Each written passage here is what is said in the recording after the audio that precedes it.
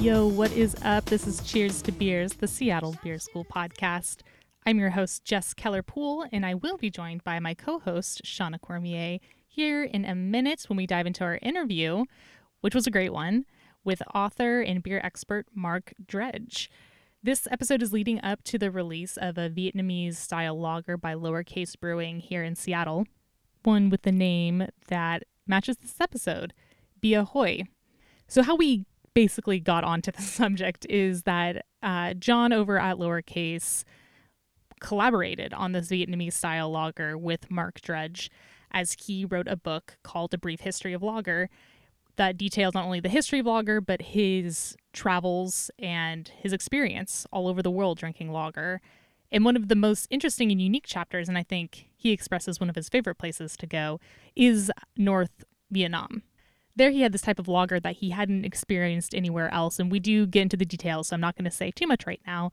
But basically, John read that book, was inspired, contacted Mark. They'd known each other previously, and kind of collaborated on the recipe to see where it would go. And here we are, now drinking Bia Hoi and talking with Mark, and as always, hanging out with Lowercase. I have Mark's website linked in the bio of this episode, so you can check out where he sells his books. He also has a ton of educational information on there. He's also a beer educator, like Shauna and I are. So some really cool resources, some flavor wheels that he's worked on. We talk a little bit about that. So make sure to check that out, as well as his socials linked in the description as well. And speaking of socials, do you follow Seattle Beer School on Instagram? Because you should.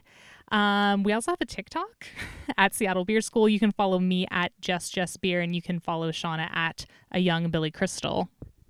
Also, keep an eye out for some events happening soon with Seattle Beer School. Maybe a little cheese and beer situation. You know, keep your eye out. Keep your eye out.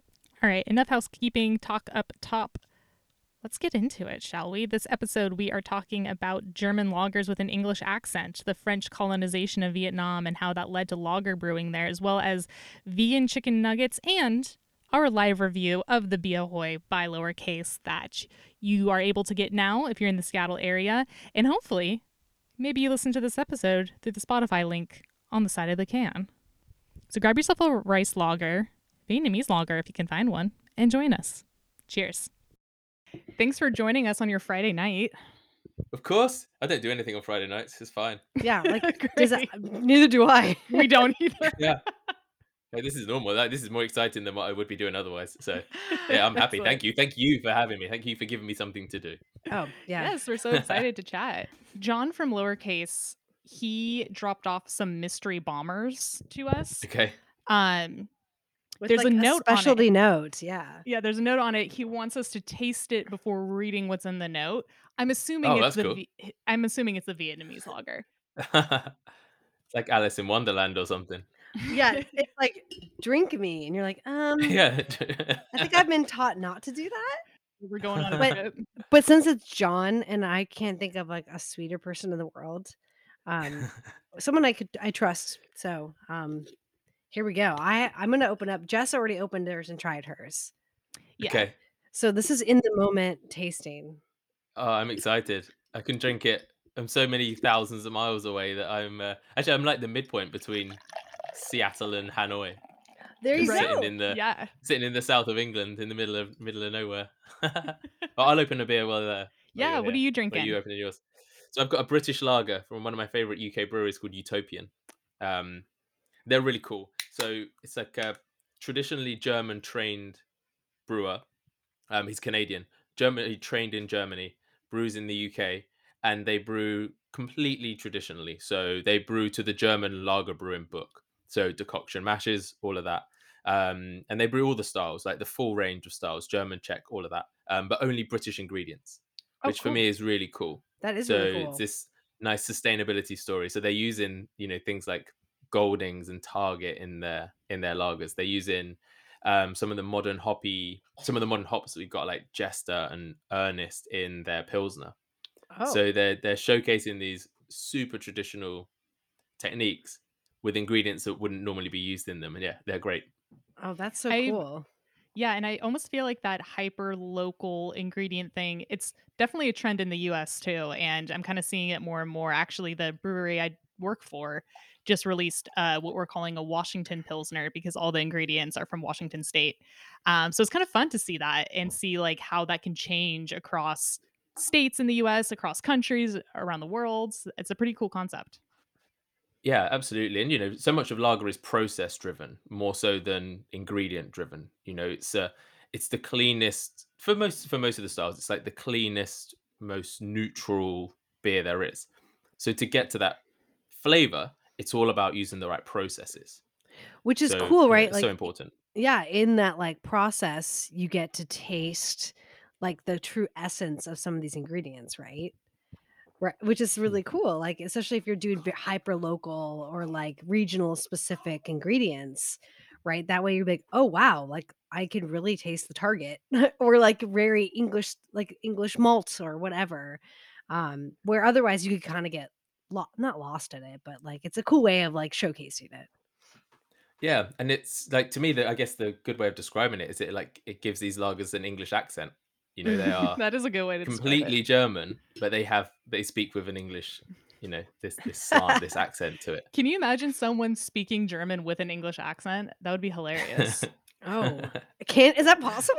I mean, it just I seems don't like it's it.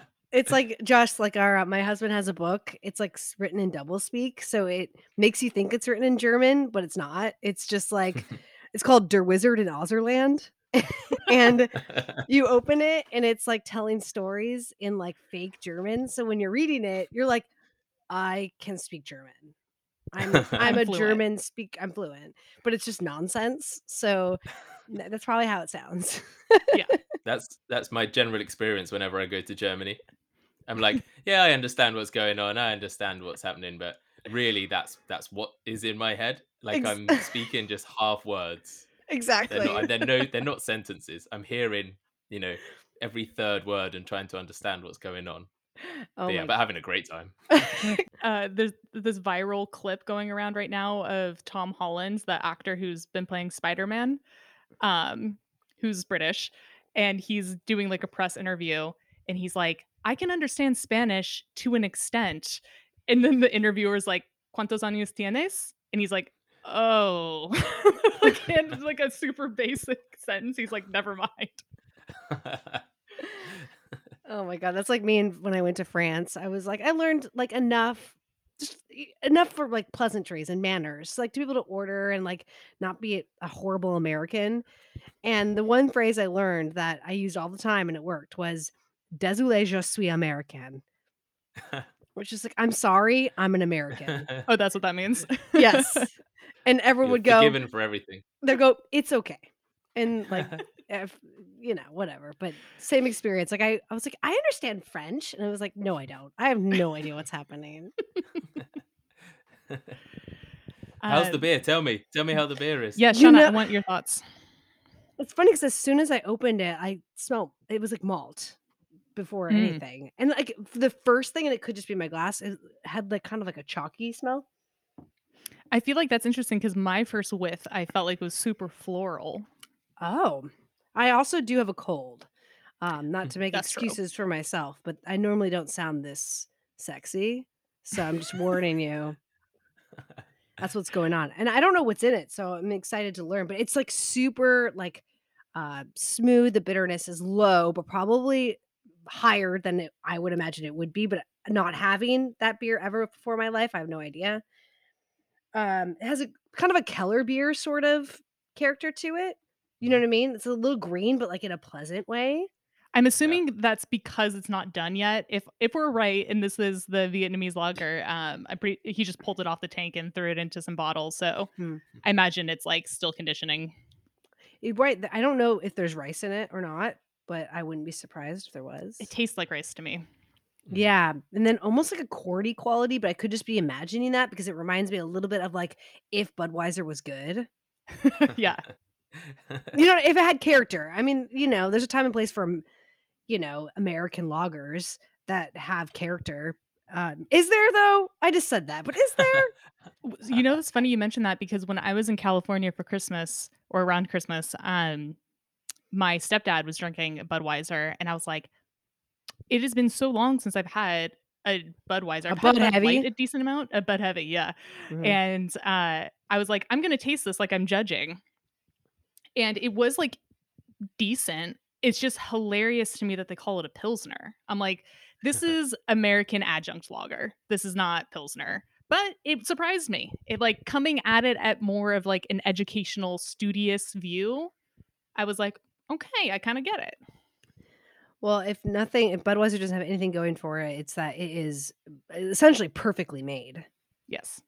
You know what I mean? Like Or like there's no what room for Mark was just flaws. saying. Yeah, it's about the process, it's about the cleanliness, and that's exactly what it is. Yeah, it's an amazing beer. It's I wanted to. This is for a different project. I was writing about um, essentially trying to find the best beer in the world. So I was like, okay, well, I need to make the argument that it's the best-selling beer in the world, Mhm. or at least the best-selling beer in America. Um, so I went to try and learn as much as I could. So I went to St. Louis. I had tours around. I was drinking it um, high gravity from the tank. I did all of that. Had all the experiences with it, and the takeaway from it was that it's the most perfect beer because it's always exactly the same, and it's always exactly what they want it to be. Mhm. And I think that's the main thing. It's always incredibly precise. That's the way that it tastes is the way that they want it to taste, and it's very hard to get that. They hit that bullseye every time, and it's an incredible thing to have got to that place where they can do that and they can replicate that around the world.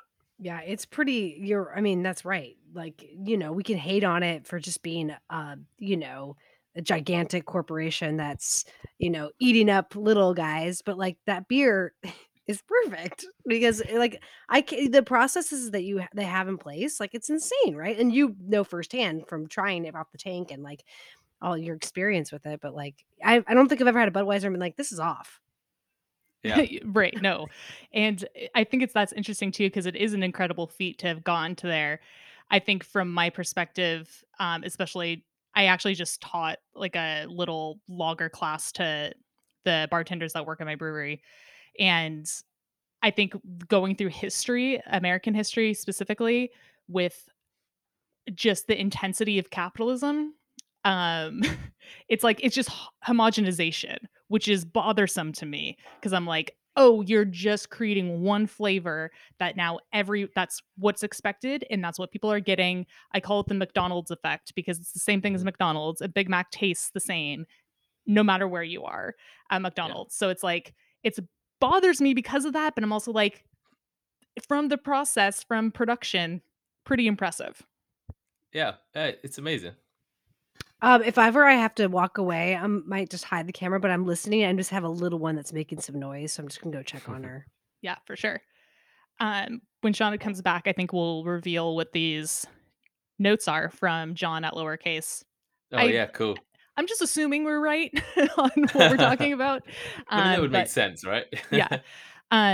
But I think before we get into that, because you wrote a book called A Brief History of Lager, and there's so much in there, a huge in-depth research, especially of the birth of lager in Germany, but then these smaller chapters towards the end of lager across the world.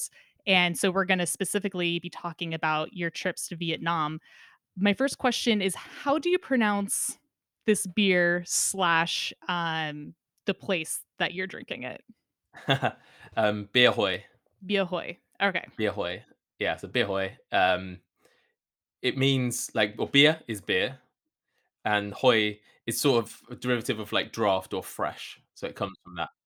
So you have beer Toy, which is bottled beer out there, but beer Hoy is the draft, and it's this unique um kind of. It's not so much a style; it's more sort of where you drink it, and it's the thing that you drink when you are there. So it's the name of the place and the name of the beer that you're having. I guess it's the name of the experience overall. That's so cool. It's cool that Yeah. it's beer. Like it like the it's like you know what I mean? Like it is beer. Like it's nothing it's nothing else. It's just like I mean an actual beer hoy. Like it Mhm. translates, like it sounds the same to English speaker than it Right. was Vietnamese. Yeah, and I mean that's the French influence, isn't it? So much of the Vietnamese language, certainly the things which were introduced into Vietnam by the French, the words come from the French. In that chapter, and then you mentioned pho was just the Mhm. translation from French word for soup. I was like, "Oh my Mhm. god, that blew my mind." Yeah. But I Yeah. mean, I guess it makes sense with all the colonization and French imperialism that was happening over there. Well, yeah, and it's funny when you look at the a beer label out there. When I was talking to John about this beer, I was looking kind of on the Beer Hoi Hanoi website to get some more information. It's all Vietnamese, so I can't read it. Um, but when you look at the ingredients, you've got the words for water, the words for malt, and they're all in Vietnamese. But then the word for hops is the same word as it is in French, so it's literally the French word. Huh, So it's interesting. it's I can't remember what that is now, but yeah, it's literally the French word. I have a question about the French introducing. So the French came were they was it a colony of did the French colonize that At least right? It was attempting a French to. colony, right? For Yeah, basically the French ran it for Yeah. a long time. Yeah. yeah. And the Yeah. history is so complex and you know, I think the Vietnamese have only really owned Vietnam since the end of the American War, the end of the Vietnamese War. So Mhm. since like 1975 and it's just completely changed ownership so many times. But yeah, the French were massive there. And if you go to Hanoi, which is in the north, is the capital city, it has these amazing French villas and it still has this old French grandeur about it. Same in the south as well. Actually, there are certain massive hotels that you can still go to, which Mhm. are like it's kind of like Graham Greene. It's kind of this modern American fiction. It's all set there. Comes from this wonderful place. But yeah, this whole infrastructure was kind of essentially developed there by the French. Not necessarily in a good way, but it's left a lot of good things. Yeah, yeah. The hops, essentially. Yeah, exactly. Yeah, Well, they took right. beer there. I mean, that's the most important thing. Yeah, I mean, when it all comes down to it, you're like, "Ah, yeah, bunch of white people taking over the world, but at least they introduced hops." Exactly, they gave us beer. Yeah, I was kind of going over my notes earlier, and brewing got there pretty early, really, for the rest of the world. So the way that brewing could spread was because of what the way that lager brewing could spread could only happen when it was colder or when you could have artificial refrigeration. Mhm. So the reason we didn't have beer being brewed in places like India or Brazil or lager beer being brewed there was because you couldn't make it cold. So it just wasn't very good. But you see that lager got to Vietnam and lager brewing got to Vietnam really early in the history of lager brewing. Um, and that was the French engineers kind of taking it over there and brewing it for themselves. That wasn't the drink for the locals. It Mm. was kind of in the imperialistic way. You're brewing what you want to have yourself. Um, it's not to the locals' taste. They don't want it. They can't afford it. Mhm. Yeah, that was an interesting part in the book too. Talking about how at first for the Vietnamese people, they're like, "This is too better, can't drink it," and then eventually got to, and it was too expensive, and then Mhm. eventually got to this place where palates adjusted. I'm sure recipes adjusted, and then now at this place, well, I don't know if this is still current, but having like your allotment, your of how much beer you get to have, and then it's like, okay, great. Now this is our collective space. And it doesn't matter what class you are. It doesn't matter who you are in society because we're all going to the same place to sit on these stools and drink beer.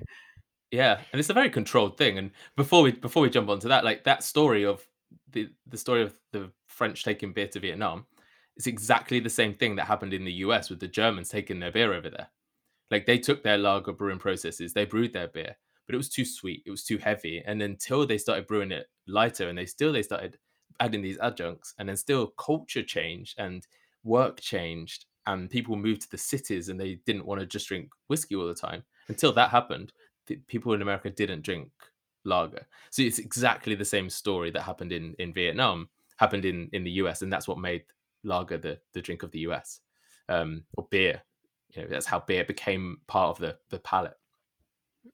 Yeah, But yeah, absolutely. that was an aside. But yeah, your point about how it was in Vietnam is amazing, and this is one of the things I learned, which really was eye opening and fascinating to me, was that it was government controlled essentially. So it was kind of like rationing. You got a token.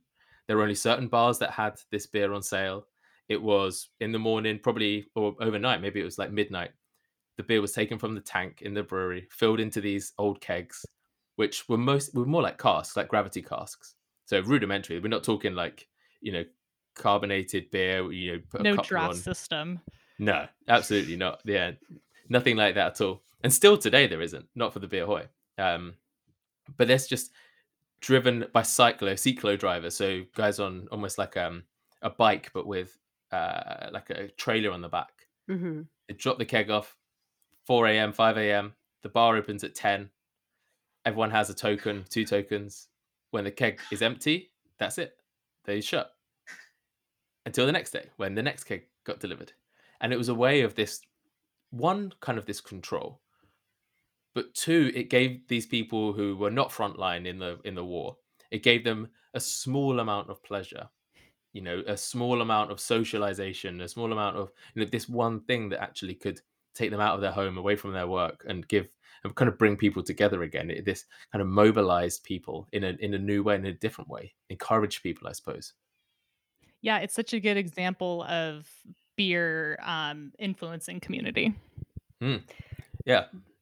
Yeah, and like why I was drawn to beer and why a lot of people are, I think, is this communal sort of it's just like it's a small thing, right? Like we're not talking like some fancy, very like ornate experience. It's like I'm gonna go drink a very fresh 3% ABV beer with a couple of my friends. And like I know that at least I'll have that every Yeah, day.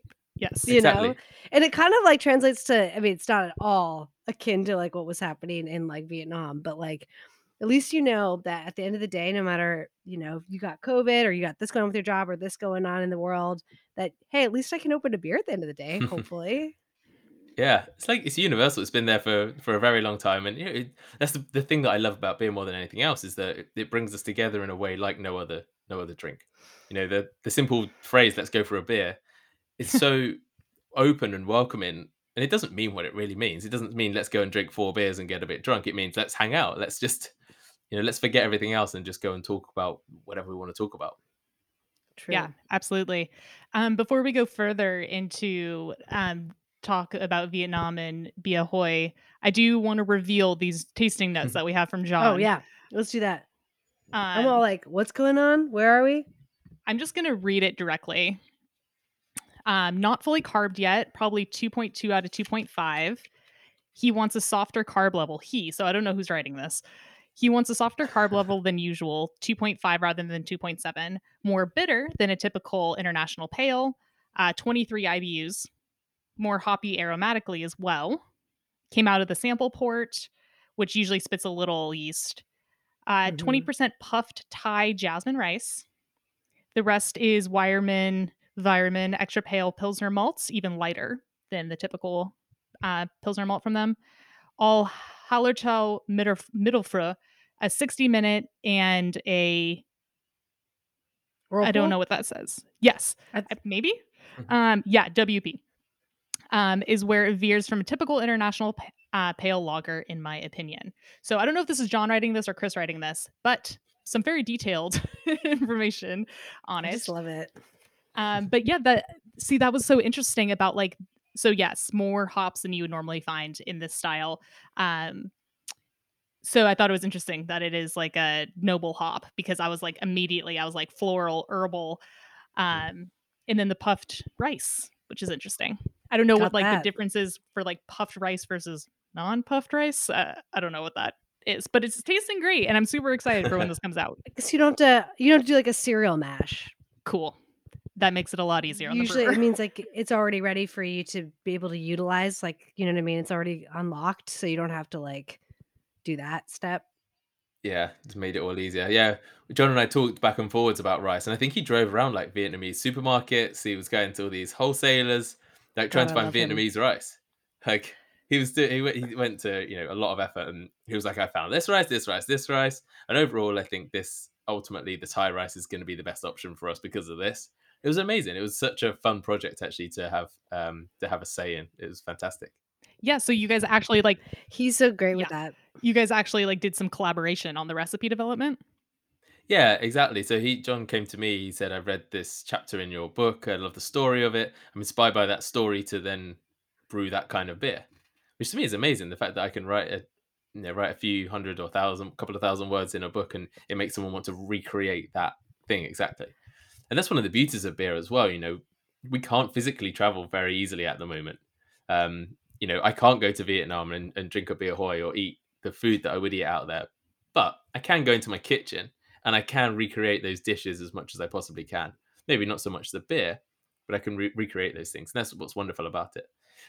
Yeah, so he came to me and he's like, how does this sound for, one, are you up for that? Do you want to help out? I was like, yeah, hell yeah, of course I do. My favorite type of beer. I'll do whatever I can. If someone wants to brew beer Hoy, I am 100% in. And then we were just kind of going backwards and forwards about, tell me about the hoppiness of it. Tell me about the character. Tell me about mouthfeel. Tell me about aroma. Tell me bitterness. So it's kind of describing all of these things, and it's kind of translated into, the recipe that we've got. Yeah, super exciting. It tastes great. I mean, it's really cool. It kind of like, I enjoyed your book. It was great. So thanks for writing it. Well, thank you. But it's so funny that section, and I remember when I read it, I told Jess about it. I was like, the beer Hoy part. I was like, dude, like, do you know anything about this? And we both were like, no, we have no idea. And I found that part the most thrilling, which obviously you said it's your favorite place to drink in the world. Yeah. So you could tell it translated to that because I was just like, I want to go there right now and I want to experience this. I mean, I want to go to all the places that you went, but that specific part, because it just seemed so communal, and like the beer itself seems welcoming. Also, like a sort of tradition that I don't think exists. It exists in other parts of the world, but not to the degree that I knew about. I didn't know that was a thing that people were drinking. Yeah, we have cask beer here, and we do like Keller beers and stuff like that. But this is like a whole other thing, and it's like so cool. Yeah. It's completely different, and it's really hard to put into words what it is and what it means. It's just what they do. That's just where they drink, and it's now hyper local to Hanoi. So it used to be around the country, but now it's only in Hanoi, and it seems to be that it's disappearing a bit. It's not necessarily what the 20-year-olds want to go and drink. It's not the cool thing, and maybe that will come around. Maybe they'll start thinking, oh, actually, my dad or my granddad did this, so maybe I should do that too. And I hope it does, because it really is a unique culture. It's kind of similar to like the Zeugl beer culture, like these real like pockets which are super isolated and localized and traditional, and it needs these people to carry them on. Yeah, and correct me if I'm wrong, but I think I remember from reading about the Bia Hoys, it was like they're like kind of family run. Like it's like the folks who own it down below is the actual like bar slash outdoor patio area, and then they live upstairs. Like it does seem like pretty familial. Yeah, and I mean that's just kind of part of the culture there as well. A lot of the houses they're very small, very kind of cramped together, but it's quite common that the downstairs front part of a house in the old town of Hanoi would be your shop front. So whatever you do, whether you make pho or whether you do have fruit and vegetables, whatever you do, you have a beer Hoy. That's kind of a function of your house. And I suppose if you don't want to do that, you could then turn that into your actual house and kind of close it off and just have it as an extra room. But for so many people, it is like that. And I guess it's that accessibility to it. And I think that's the most important thing about this beer. This is one of the least exciting beers flavor wise, and it's the most everyday kind of beer. And I think when you think about the everyday kinds of beer everywhere in the world, not a single one of them is exciting. Every single one of them is just the most normal beer that you can find, but it's the most pleasing beer. It's so simple, so easy drinking, no barriers to entry of it. It's just this nice, easygoing, affordable beer, and it's still like that in Vietnam, and that's what makes it so important and necessary, I think. It's almost like white bread, like Yeah. sliced white bread. Like you're like, okay, like who cares? But like having a grilled cheese on like normal white bread Mm, is like yeah. of the American cheese. Like that's a very American thing. But like, you know what I mean? Just sliced white bread though, you're like, I guess I'll take a slice of that. It sounds great. Okay, cool. Yeah, and I think then it becomes a little bit more of what its purpose is, what its function is versus the actual product itself. It's serving a greater purpose than it being like, oh, it's easy for us because we work in beer, we do beer education, we're so into analyzing it. But for the majority of people who are drinking beer across the world, it serves its purpose as I got off work, I'm a laborer, I'm working class, or even not working class. And this is what I'm looking forward to at the end of the day. This is going to actually help regulate my nervous system a little bit by having a pint after work. Yeah, absolutely. And I think I've seen it more in Vietnam than anywhere else, or in Hanoi, that how important the shared drinking spaces are. You know, a lot of people have a local pub or a local bar, particularly, people, maybe people who love beer like us, we might be very likely to go to a different place every time, or go to two or three bars in a night. But actually, here, the idea of having that local and having that one place that you always go is much more part of the culture. And it definitely is much more older guys. There's not that many kind of females there, not that many younger people there. It's the older guys, but that's what they do at the end of their day. And it's a really important part of that. I think for the people that I've spoken to and the stories that I've heard, it would be very unusual for someone to take bottles of beer home and drink them at home. It's just Mm. not what you do. you Hmm. know if you're going to have a beer, you go out to the beer hoy, or you go out to the bar, or you go to the restaurant. And always it's with food. So this is the other thing about it, which is interesting. Now, the culture is not that you go out and you drink six beers and then you stumble home. It's you go out, you order a beer and a snack, and then another beer and another snack. Or you have a table that's just covered in different plates, and you're just picking at things. It's very communal in that way. Yeah, that one popular snack you were mentioning, the tofu with the like fermented shrimp paste. I was like, I don't know what Yeah, this is, but I want it. It Sign sounds me yeah, up. delightful. yeah. It was insane. Yeah, that was a fun lunch. It was almost like a test. I felt these Vietnamese guys are like, Hmm.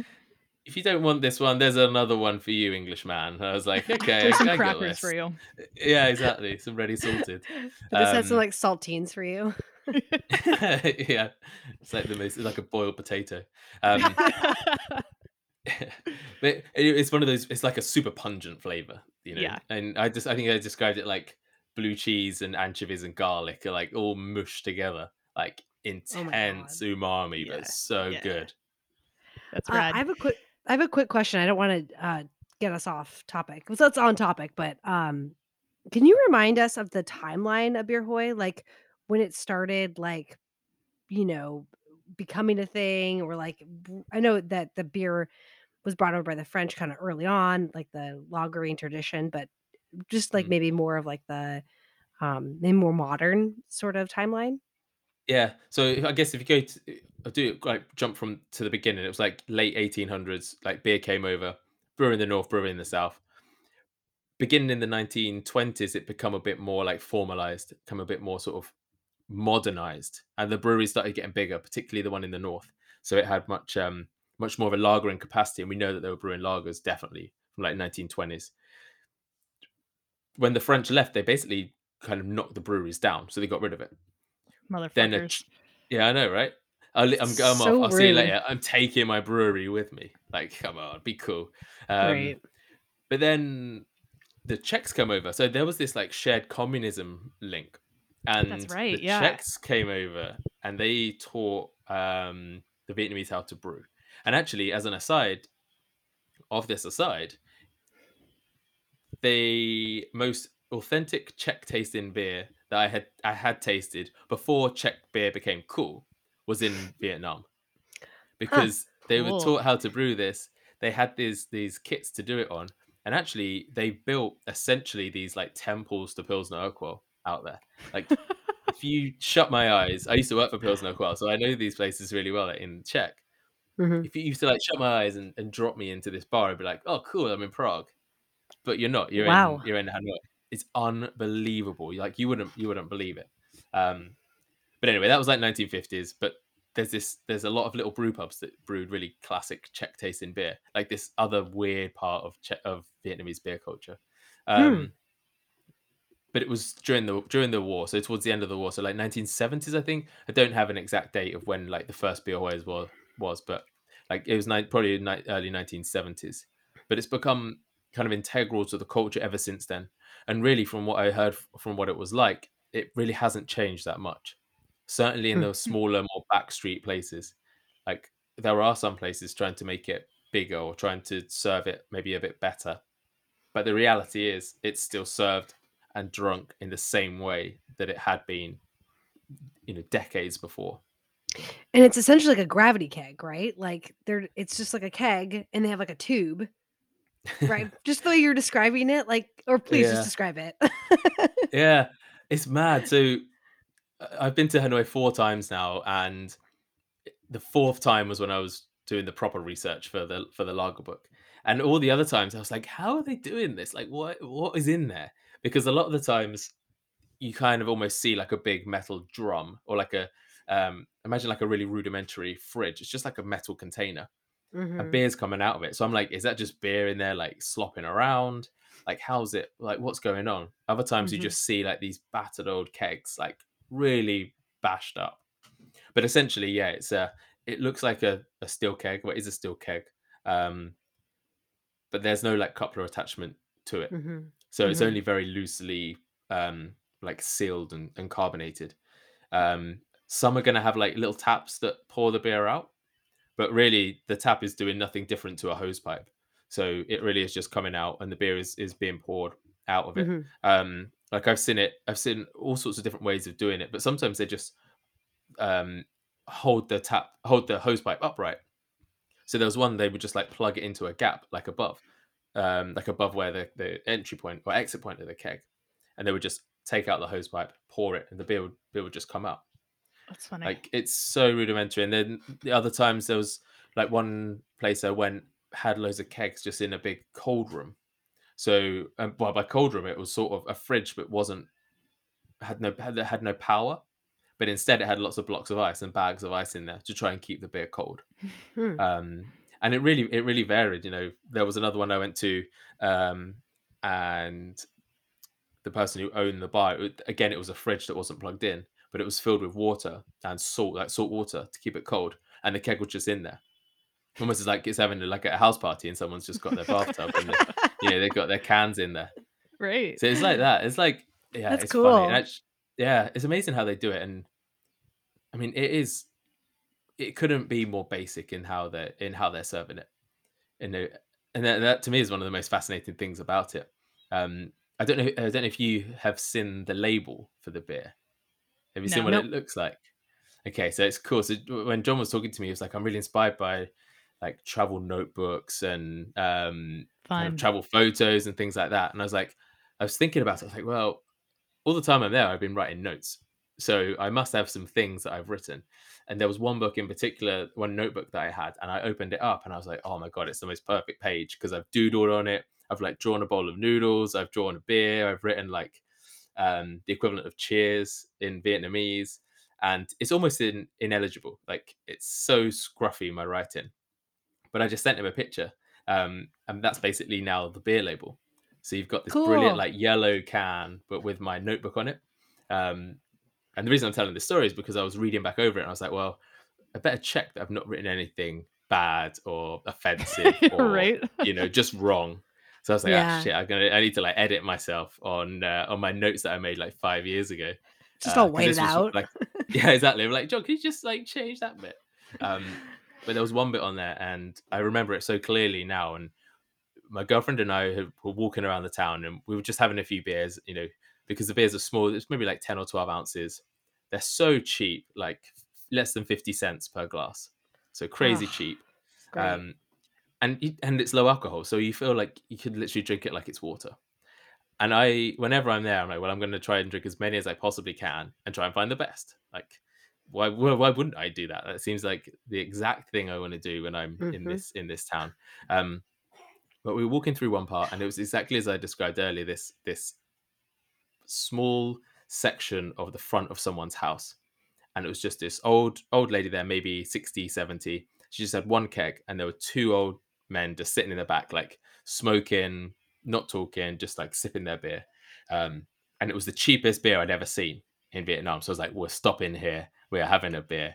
So it was like 6,000 dong, which is something like 30 cents. So I was like, oh yeah, okay, we're having a beer. So crazy. It's so cheap. Yeah, dude. It's insane. It's insane. And this is just like her private enterprise that she's doing. So she's obviously profitable with that. But anyway, we sat down, we both poured a beer out, and it was fine. It was nice. These beers are very variable. That's one of the things you discover about Beer Hoi, is that there are great ones, and then there's most other things. And there's lots of fermentation character in these. Some of them are Sure. more buttery, like diacetyl everywhere, lots of esters. But sometimes you get super clean ones. This was one of the ones that was like, meh. I can see why it's the cheap one. But she poured out beer for us. And then the next guy came over, asked for a beer. She took the hose pipe out. This was just one of those places with a hose pipe coming out. And the beer didn't pour. So she sucked to the end of the hose pipe that the beer was coming out of. And then that started pouring. If you're cleaning like a fish tank, it was exactly like that. And she just poured it into his glass and then put it back into the keg again. I was like, oh no, I don't think we're gonna have a second one here. Oh, wow. I love that. That is such good imagery. Like, I've never been to Vietnam, but I feel like I can see this. She's just like, God damn it, not this again. And she's all Yeah, just like sucking sucking it. the beer up. It's just like such like a character. That's amazing. Yeah, Yeah. it was really funny, and this, it brought back that memory when I read these notes and the label. And if you see that, or when you see the label on the right hand side of the page, it's called Viet Ha, just Viet Ha. And then there's some notes there, and you can just about make out my writings. Like she like sucked the hose pipe and then put it back. So good. Good Can't for wait to her. see that. I have a question. So you're talking about this more traditional style of Bia Hoi, with these just single kegs, gravity style, varying, and you're talking about it kind of going away a little bit. What is replacing that for people who are drinking beer in Vietnam? Yeah, good question. I think it's more recognized brands. So if you're having a beer Hoi, it's not like you're drinking a Tiger beer or an Asahi or a Heineken, a Carlsberg, Budweiser, whatever it is. It's kind of without brand, and if it's without brand, it's without value in a way. What's the right word for it? I can't think of something of my time, but it'll come to me. But there's it's seen as the cheap thing, whereas a bottled lager that says Tiger on it or something like that is seen as the more normal now. It's seen as maybe more trusted, more. It has a greater value, certainly to the younger people, and it's still cheap anyway. It's not like you're then paying 10 times the amount for it. It's still very affordable as a drink. But yeah, I think part of the culture is this: look at me, look at what I'm doing, look at what I'm achieving, look how successful I am. And there is none of that in a Bia Hoi, but there absolutely is in a nice Tiger or the craft beer bars or a cocktail. And craft beer in Vietnam is amazing. I've written about Cool. that a few times. For me, it's one of the most exciting places because, well, the beers are just really good. So you get some really interesting beers. Lots of them use local ingredients, which I love as well. So a lot of the time you have, my favorite over there is a passion fruit, like wheat ale, like the most refreshing thing you can possibly drink. And it's so good. Like jasmine IPAs, pomelo IPAs, stouts with like local chocolate in, vanilla, coffee. Wow. So you have this really cool culture for it. Expensive, and it's seen as Western, and I think that's maybe another part of it which is appealing. Again, as the younger generation grow up, perhaps the appealing thing is to have the American experience as opposed to like the local experience, the experience that your grandfather had. Yeah, and I wonder if some of it is like, as we more and more people, we grow up and the world seems smaller and smaller and smaller, and we're all connecting via the internet and like virtually, like you then want to experience things from other countries. Um, just because you're like, oh, I can't travel there, but I know this person from Vietnam that I met through blah blah blah, so I'll try this or whatever. And something like Beer Hoi, so then you have to be there to enjoy Mhm. it. You can't bottle that experience, right? Yeah, exactly. Yeah, and I mean, if I could do it, I would go and drink beer Hoy now. I'd go tomorrow if there was a kind of an authentic experience of it. But also, I don't know if there would be. It'd be really hard to replicate something like that. Um, yeah, but I don't know what's going to happen next with beer Hoy. And I'm talking this, as a white guy sitting in England trying to protect this drink that's been around for decades, like it's my own, like it's my own drink. But yeah, to me, Yeah. it's just something that I really resonate with and love as an experience. Absolutely. Yeah, yeah, Jess and I were talking about this, and we're like, I'm sure you know some Vietnamese people that you've met in your travels, and we're like, it would have been really cool to talk to someone who maybe grew up with this. Mm. You know what I mean? Like it'd be difficult because there might be I don't speak the language, but it would be so cool to hear their perspective on it. Yeah, yeah, and it's every time I've spoken to people out there about it, I think where I've always struggled is they find it really hard to describe because it's so normal. Mm. Right. So Yeah. if they asked you, like, I don't know, what's it like going to the candy store, or like something that you do like every day, like what's it like drinking Budweiser and eating French fries? It's like, well, I don't know, I can't really describe that. Like you asked me, like, describe a perfect cup of tea. I'm like, well, Yeah. I don't know if I could do that because Yeah. What about coffee? Yeah, like your I just do morning it. cup of coffee. You're like, I just drink it. Yeah, Yeah. it's so normal that it's not worth worrying about. When people they don't add that kind of nostalgia necessarily to it. Very cool. Well, I guess we have to go to Vietnam now. Let's next flight available. Let's go.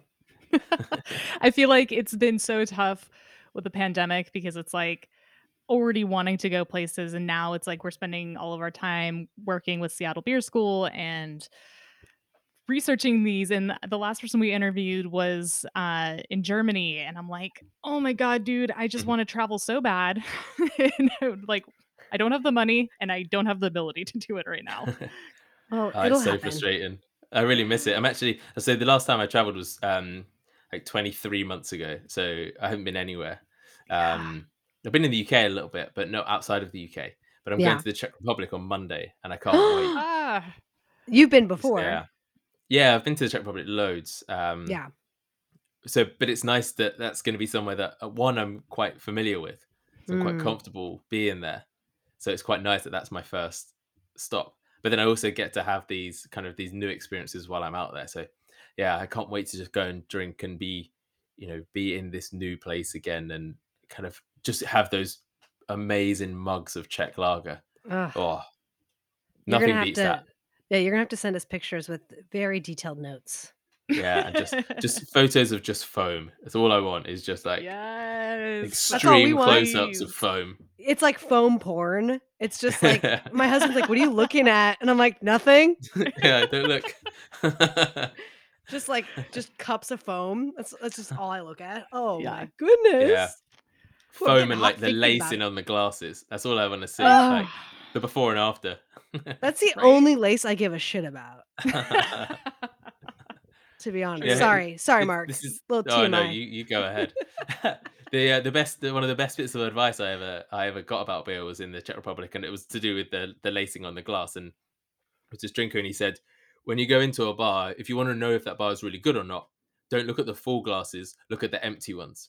Because if the empty ones have got that lacing all the way down it, you know that that beer is good, it's being served well, and the glass is as clean as it can be. So yeah, look at the empty glasses. Right. That's great That's such a advice. good piece of advice. It's so good.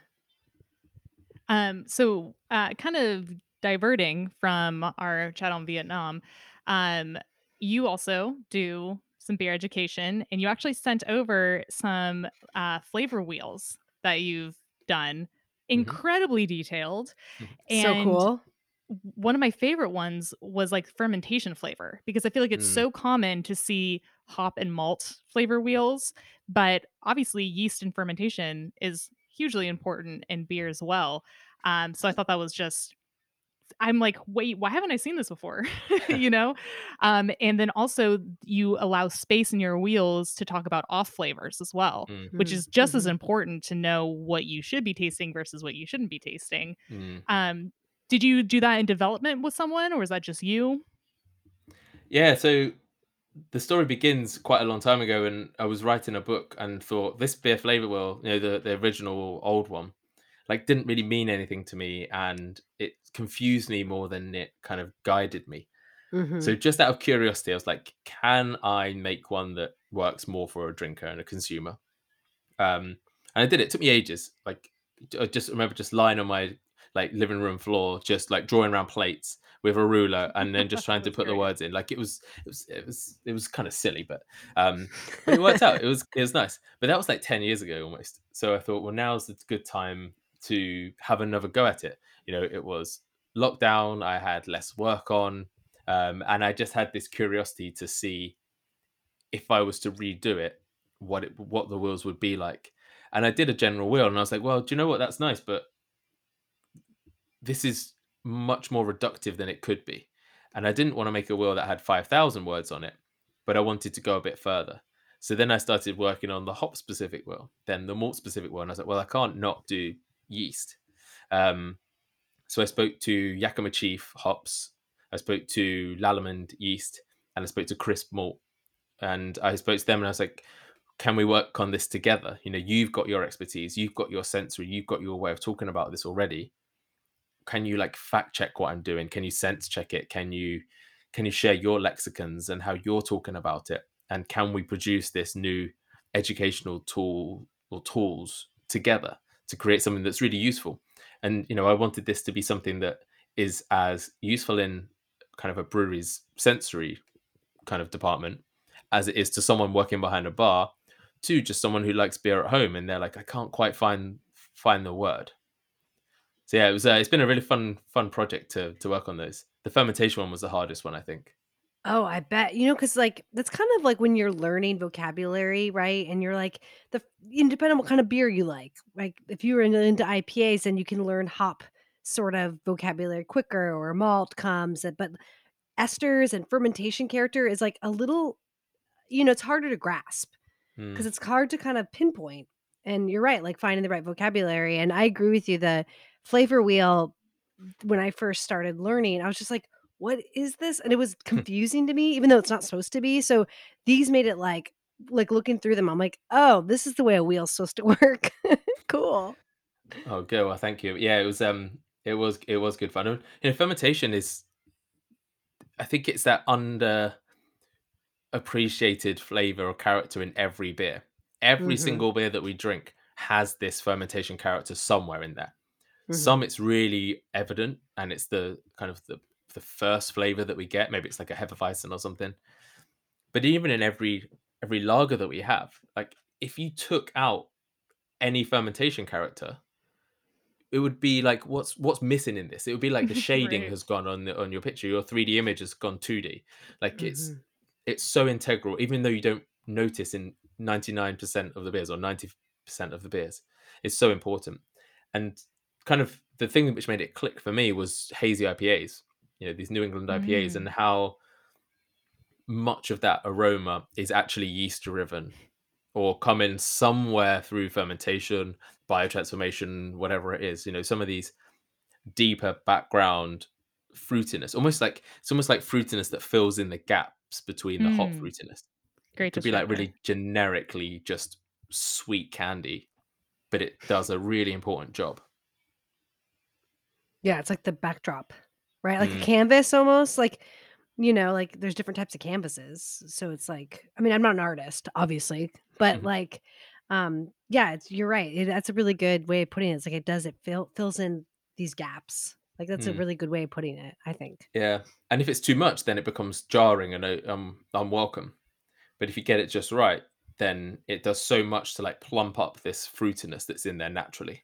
And I think Hmm. that's one of the joys of the style is when you get that real like fresh, fleshy, juicy fruits, and that Yeah. that yeast is giving that. But yeah, describing esters is one of the hardest things for me, and It's tough. Yeah. it's really difficult. Like hop flavors can be quite obvious, Yeah. and some yeast characters can be, but the thing which it kind of crystallized a bit in my mind a while ago was that most esters don't taste like the thing that you are told that it tastes like. So banana, the isolamyl acetate, We all know that that's banana, or we're all told that that's banana. But I've never once eaten a banana and thought, "Oh, this smells like isolamyl acetate." Mm-mm. Totally. It smells like banana candy or banana flavoring. The Yes. same with like acetaldehyde. Like that doesn't to me that doesn't taste like apple or doesn't smell Me like neither. apple, but it does smell like a chemical version of that. And I don't know whether that's like a reverse engineering, reverse thinking. It's like, well, this apple flavored thing is flavored with this acetaldehyde, so I know it from that. But I it's imagine that it has to be. yeah, yeah, exactly. And the same as all of those things. Those chemicals are used to create that flavor. But to me, that's where esters have become more recognizable to me now. Is that if it's a fruit that doesn't smell like the actual fruit or something like that, Yes. I'm like, oh, okay, that's maybe not. That's maybe coming from something that's not the grain or the hop. Yeah, it takes like it does take like years of training yourself to figure that out, especially with off flavors, right? Because you're right. Yeah. Like oftentimes they tell you, oh, it's like latex paint, and you're like, okay, I don't really have a lot of experience with latex paint, so I have to figure out what it is to me. Yeah.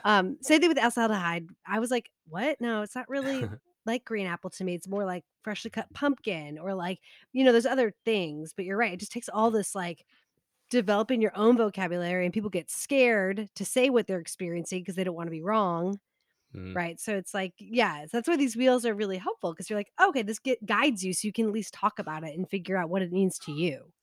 Yeah, exactly. And that's one of the things I've been really keen to stress with these is that like this isn't like the wheels don't end and the line that encloses them. Like that encourages you to go to the next part. Like it says lemon, but I just wrote a story about this on the website. It's like I could drink a pilsner, a triple, double IPA, wit beer, and I could taste lemon in all of those. And the Mhm. lemon is an accurate description for all of those styles. But the lemon I get in the pilsner is not going to be the same type as the double IPA or the wit beer. So it's like, okay, I smell citrus, I smell lemon. What kind is it? Like what comes Mhm. next? And that's where we can kind of use our own experiences because flavor is so unique to everybody. The lemon meringue pie that I know might not be the same lemon meringue pie that you know. Mhm. So it's this completely unique experience that, and hopefully the wheels guide you to making it evocative and true to your tastes. But Oh, it's about finding that. I love that you just said that because it's so funny because every time Jess and I do class, we talk about like being in the moment and like finding your own truth within the beer, right? And so Mm, like you're right, finding this helps guide you just so you can experience it fully in your own way. mm, And like why are we obsessed with describing it? I think we're just obsessed with being in the moment and talking about our own like, the memories that come up from just drinking a beer, which is mhm, cool, and then you could talk about similar experiences or different experiences, so it's just another way of communicating, and having a wheel like this or, like, a flavor map or whatever you're gonna use helps you all have, like, the same vocabulary, otherwise you might mm. be speaking different languages, right? Right. Yeah, exactly. And it's like this the idea of like the tip of the tongue thing. Like you've got a word that's on the tip of your tongue, and you can find it hard to get that word out, but you can find a similar word, a synonym to it if it's not the exact word. But we Mhm. can't do that with the tip of the nose.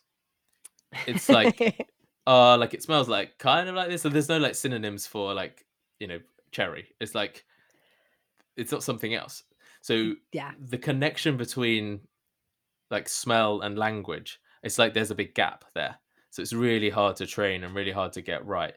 And so often, it is really hard to smell and taste beers and then to put the words to it. So if nothing else, I hope the world's if you're just like stuck with a flavor. Often Mhm. you guys will know what it's like when you're doing a taste. And if you say this beer smells like pumpkin or this beer smells like fresh cut grass, there's a good chance that someone will then have that experience. So if someone looks at this wheel and they're like, well, I know it's kind of like spicy. What is it? If they go to the spicy section, they're like, okay, yeah, it's cinnamon or it's cumin or whatever. So hopefully it then kind of puts the words in the right place. Or then they're like, no, actually, maybe it's something else. And then finally they'll get it. It's like a jigsaw or like a journey to get to the right point. It's like when you have like a song stuck in your head or something, and you're like, "What is that? What is that song?" And like you're just Google searching. So it's like instead of it like helps you instead of just Google searching, it like at least narrows it down for you, so you're not just like on the vast interweb trying to figure out what the hell is going on. Which is funny because trying to Google a song is like a nightmare because if you don't know the lyrics, you're just like da da da da da da da da da. Like where are we supposed to go from there? You're all beer, spicy. And it's just like the internet is just like Like help me out, dude. do you mean Uh, cayenne beer? Great. This has been such a fun conversation. I want to round this out with one last question. That's my favorite to ask. A segment called Drunchies, which is drunk munchies. And I think this could be a very interesting question for you. I think just because you're so like well traveled. So this could apply to your hometown drinking when you're just at home or it could apply to your travels, but what are some go-to snacks that you like or some meals once you've been drinking? Are we talking like while I'm drinking but drunk, or are we talking like I've done the drinking, now I need to like eat? That's a Done great the question. drinking, time to eat. Okay.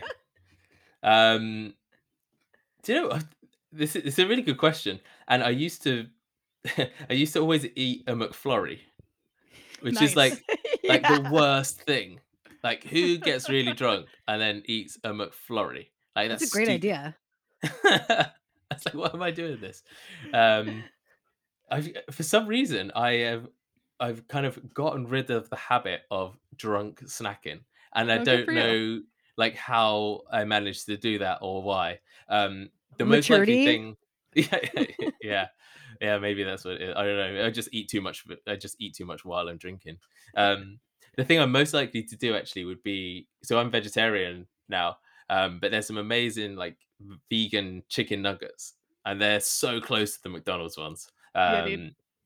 So I would just put a whole bag of them in. Um, too much ketchup, loads and loads of ketchup, and I would be very happy, and I would have the whole lot. I feel like I Great would do the same answer. thing. I have some of the Impossible chicken nuggets in my freezer right now. I have yet to try. So, I think Nice. the corn brand with oh Q, I yeah, don't know if you get those in the Yeah, yeah, they're the UK. ones. Yeah, Those are amazing. And yeah, I think I've done the same thing. I've been like, you just pour the whole bag. It's like enough for like 5 people. Maybe it says like serving size, it's like 10 and you just eat the whole bag. yeah, yeah. no, They are great, and like for some weird reason, for like 2 or 3 different celebrations in a row, or like events in a row, my girlfriend and I had corn chicken nuggets just at home. Like we was like one time we had champagne with just a bag of corn chicken nuggets. that's what I'm talking Yes. about. Yeah, this was Yes. this was lunchtime as well, so that's even better. But Oh yeah, my god. I don't know why. It's just it's now. Yeah, they're just delicious. You're just bragging now. Sorry. um, excellent. Do you want to plug website, social handles, all that good stuff? Yeah, so you can find me at beerdredge.com. That's where the flavor wheels are, and all my details will be on there. My books are on there, all sorts of things. But yeah, that's where I'm kind of hosting the beer wheels and the beer education stuff. Yeah. Excellent. Yeah, I'll make sure to link that in the bio of this episode. Well, thank you so much for joining us across time. Like I said, your Friday night, very much. Now I'm like all drinking beer and I've got the whole day in front of me. I'm like, shit, what am I going to do? You know what you're gonna Um, do. You're gonna eat some corn chicken nuggets. well, Yeah. I drink some more beer hoy. yes. Actually, that's something you would like find that as a snack in Vietnam. Like it comes with like this little like a sweet chili sauce almost. So yeah, Oh, yeah. you would have that. So There's some good. killer snacks over there. What's cheers in Um Vietnamese? Mot What do you Hai Ba Yo.